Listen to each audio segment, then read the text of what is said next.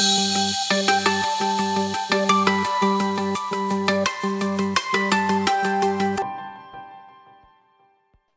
and welcome to Trending Pet Food, the industry podcast where we cover all the latest hot topics and trends in pet food. I'm your host and editor of pet food industry magazine, Lindsay Beaton, and I'm here today with Aurélie de Ratuld, CSR Director for Symrise Pet Food, and Pierre-Marc Girot, Development and Technical Support Manager for the EMEA region at Symrise Pet Food. Hello and welcome. Hello. In case you're not familiar with my guest, here's what you need to know. Aurélie graduated with a degree in food science and has a PhD in biotechnology applied to aroma. With 7 years of experience as a flavorist and biotechnologist, she joined Symrise Pet Food in 2000 to work on innovation projects for both cats and dogs' palatability.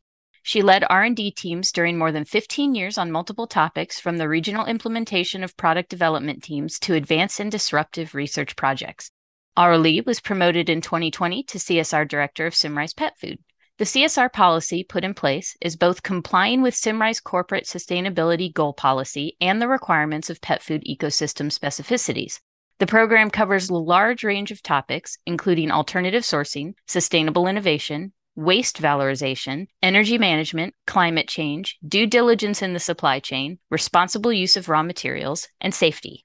With a master in food science from AgroCampus in Brittany, Pierre-Marc joined Diana Pet Food in 2010 following his first role in technology research in Germany. He spent 4 years working at Diana Pet Food in Argentina as a research and development specialist.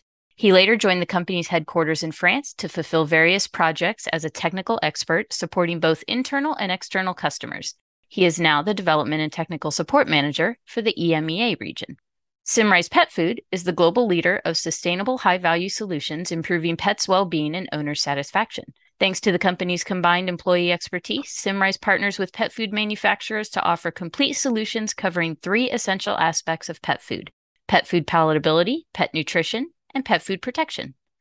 Symrise's recent journey to reduce its CO2 emissions and a case study presented by the company on its journey to eco-sustainability while producing palatants is why I've brought both Aurélie and Marc Pierre on today to answer this question.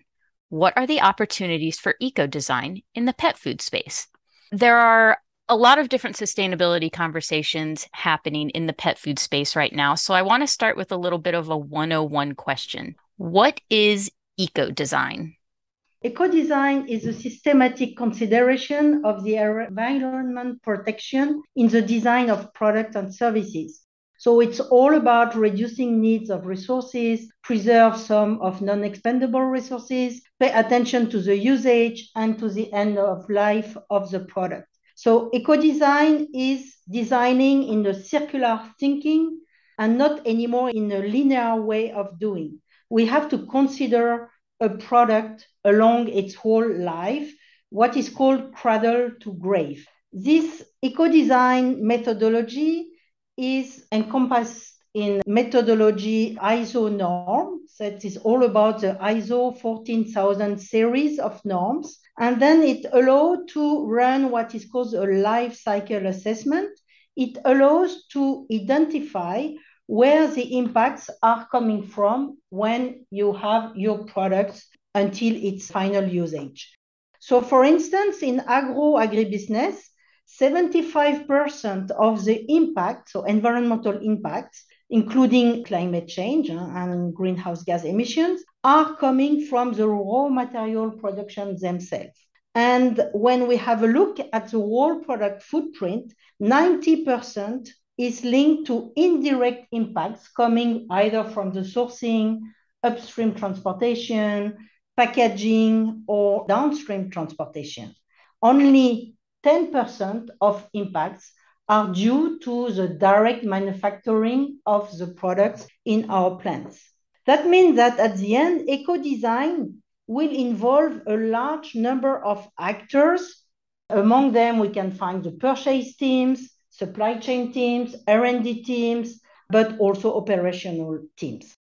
I think those are really important points to make and really important numbers to get out there, because it's so easy in this conversation. And we've been having the sustainability conversation in earnest for at least a few years now in the industry, right? But it's been a lot of high level conversation. And it is a lot easier, I think, to focus on the more direct outputs, like packaging has been a huge part of the sustainability conversation from the start. And taking a look at the manufacturers and their end product and how the end product gets transported to where it's going to go and things like that.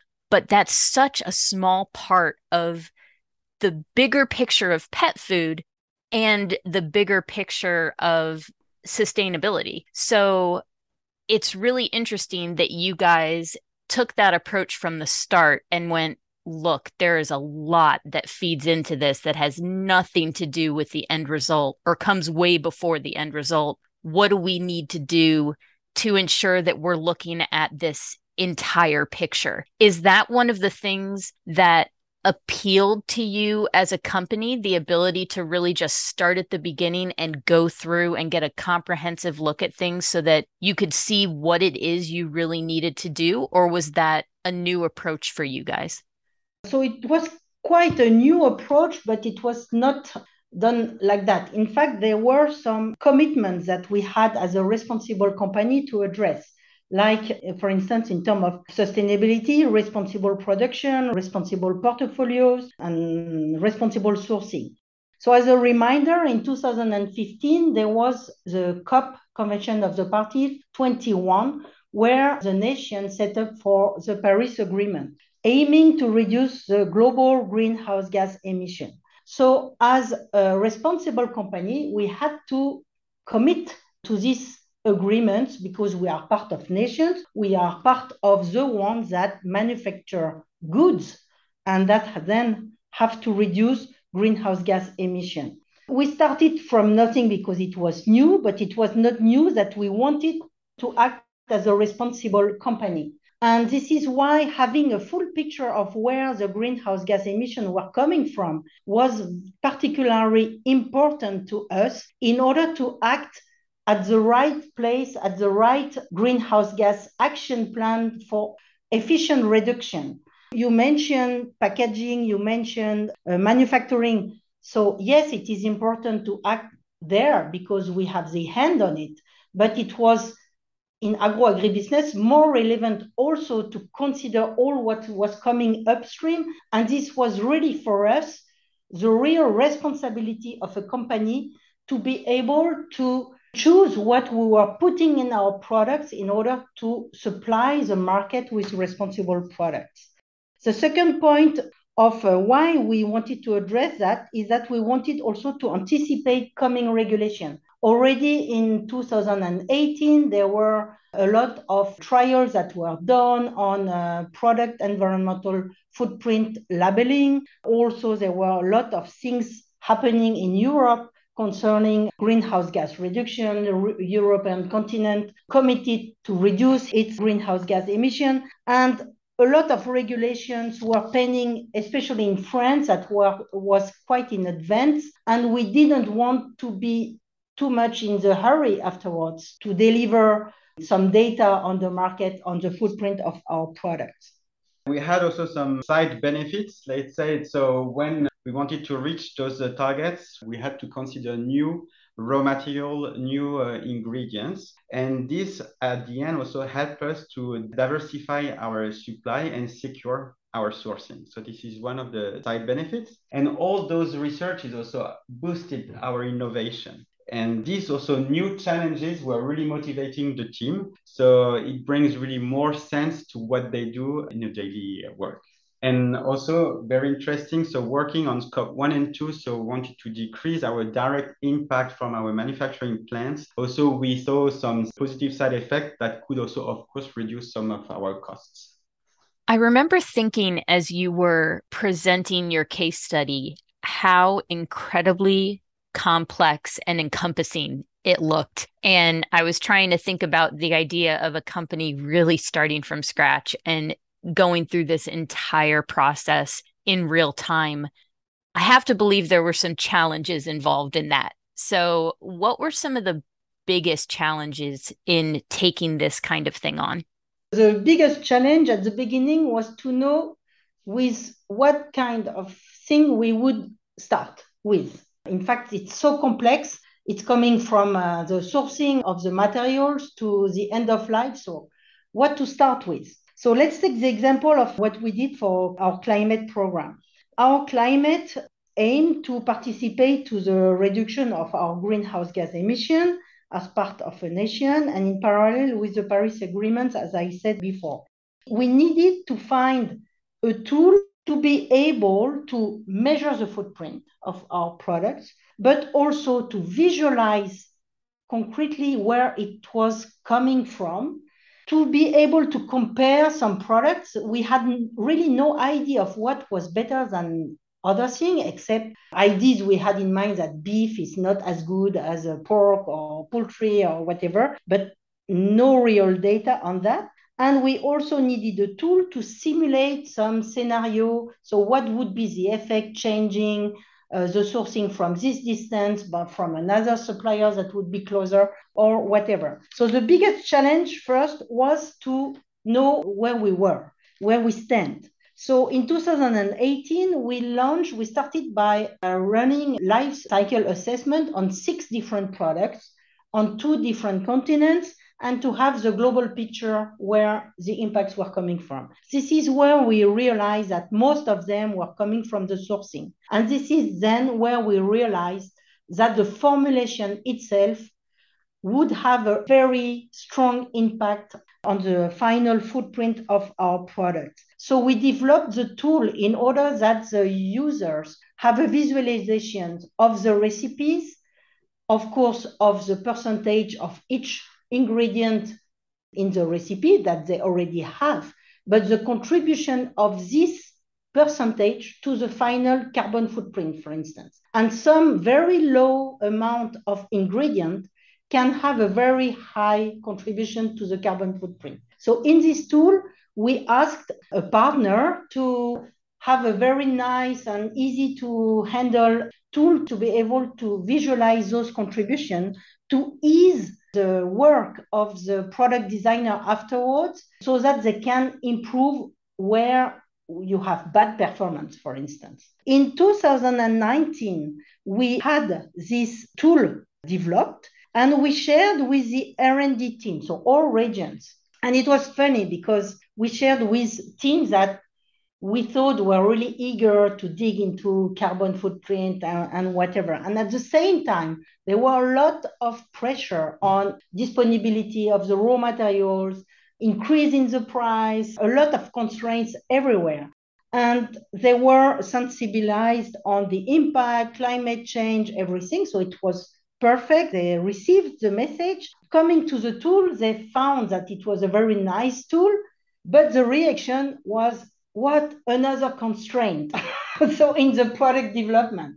And I was a little bit disappointed because they were also feeling a kind of isolated because they were thinking that they had all the job to be done by R&D teams to reduce the greenhouse gas emission, whereas we forgot to tell them that some of the work could have been done by the purchase team, some of the work could be done by the supply chain, etc. At that time, we were not mature enough to show the R&D teams using this eco-design metrics tool that they were not alone in this low carbon journey. And this is where it was maybe missing to have the global program, low carbon programs that we started to implement in all regions. But at that time, we had not the real objective concerning the reduction. So when we had this additional target, so we were at the beginning a little bit reluctant because we saw that as an additional technical constraint to fulfill, and that could bring, of course, more complexity to our development. So we are already rather long in our development phases, so we were thinking that it would add some additional work. We will also, of course, lower our rate of success to launch a product. The good thing is the tool was so easy to use that actually what we did, so we used it from the beginning.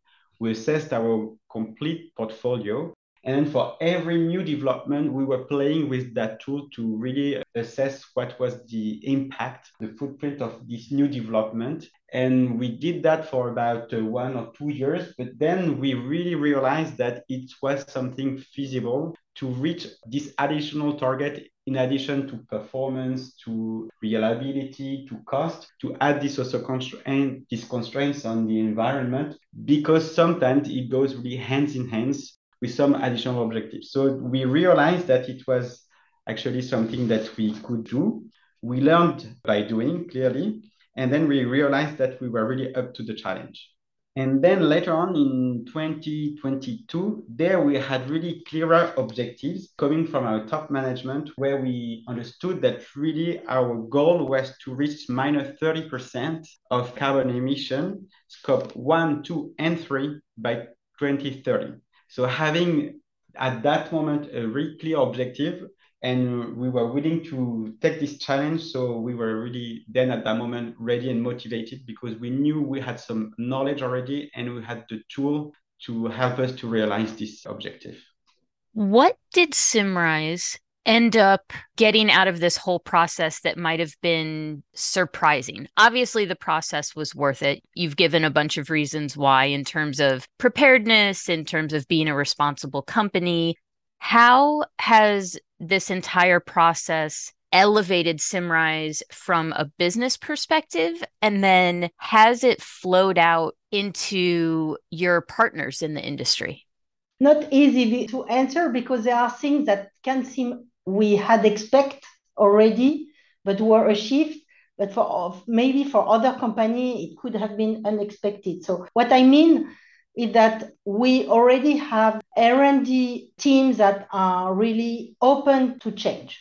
So this is something that we can start with. And what was unexpected is that, like you say, learning by doing made them so confident that now it's really part of the daily job to do it. So what we can say that is that today we have a pushing team in R&D that spread the message to the others that it's possible to be done. Another unexpected outcome is that between 2019, where we launched the eco-design metrics tool internally, and today, there were a lot of things that were implemented at the European level, including, for instance, maybe you heard about it, about the taxonomy concerning climate change. And we were not aware that today it would have been so useful to have this methodology and daily work on greenhouse gas reduction, where today it's possible for us to tag some project or to tag some OPEX or CAPEX or even sales, for which we can demonstrate that we had specific actions and action plans to reduce greenhouse gas emission, and we can explain that to our investors. So it is really something that is unexpected, because we didn't plan that the taxonomy would have been put in place so quick. And then we are not late at all. We are even a little bit in advance. So we have also some questions coming from many of our customers. I think it's rather new, and I was not expecting so many questions so early, but really this year we have many questions from our regional European customers. Before we had more questions coming from the global companies, but now it's more up to the region, and they ask many questions about the impact of our product, and we are already ready to give these answers. Even more than those data, actually, we are also capable of sharing our methodology, and are really eager to know how we could assess all this, so we can really share the way we are measuring all this. And obviously, it gives us a competitive advantage. What advice do you have for any other companies that might be considering doing something like this? Because it is a big undertaking. It does take a while, and it can be pretty complex depending on where you are in the supply chain. So, where do you think it would be best for people to start? What are the initial questions they need to ask themselves so that companies can be set up for success to do something similar to what Symrise has done? We can speak only from our own experience, but my first advice would be make it simple. There is an expression in French saying usine à gaz, so it's a gas factory. So if you want to do everything at the same time for every emission center of your business, it's just impossible. It will be too complex. So you have to first know the main contributors to your greenhouse gas emission and to focus only on that.